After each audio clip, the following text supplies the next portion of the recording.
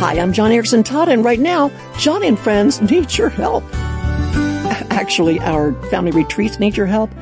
Let me offer a story which will explain our need. Okay, so last summer, the Hendrickson family came to one of our family retreats. You know that we hold these 5-day retreats for weary, burdened moms and dads with disabled kids and their siblings. And the Hendrickson family fit that bill. They've got a huge family. One child is their birth child. They're raising 2 grandchildren, and they have 7, count them, 7 kids with disabilities, all adopted. And 4 of those kids are in wheelchairs. I mean, that's a family with a lot of needs. Now, when it's a family of 11 people, we really had to dig into the scholarship fund.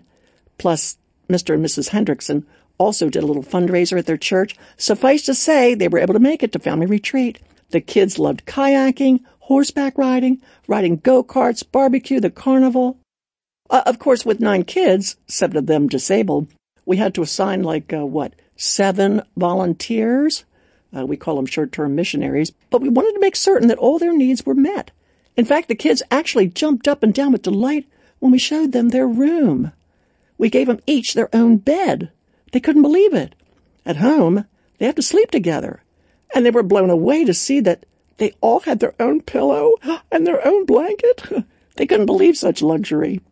And speaking of luxury, Mrs. Hendrickson fell in love with our pampering day, getting her hair cut and curled, enjoying a massage, having her nails done, and then taking a long nap. Exodus chapter 33 says, God's presence will give us rest. And that's what you experience at a family retreat. It's the weary moms and dads who love the part about rest. Taking a nap, hearing from God's word, drawing close to Jesus, having a break from the nonstop 24-hour demands of a disability back home. And for the Hendricksons, it's 7 different disabilities. And nothing could give us more joy than when a family like theirs comes to a family retreat. Separate beds for all the kids. Sure, it's a big need, but we will bend over backward to fill it. Assigning 7 volunteers and rotating shifts. Yeah, it's a big need, but we'll do everything we can to meet it. And friend, that's why we need help. That's where you come in. When people like the Hendricksons show up, it places an extraordinary demand for more volunteers, or as I said, we call them short-term missionaries.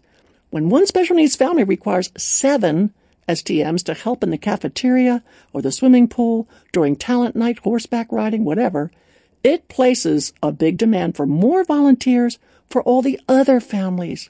And that's why I'm putting a call out. Our season of camps begins next month, and our camps are full. We are in need of Christian friends like you to come and serve. If you're a senior, serve in the nursery or at the welcome table.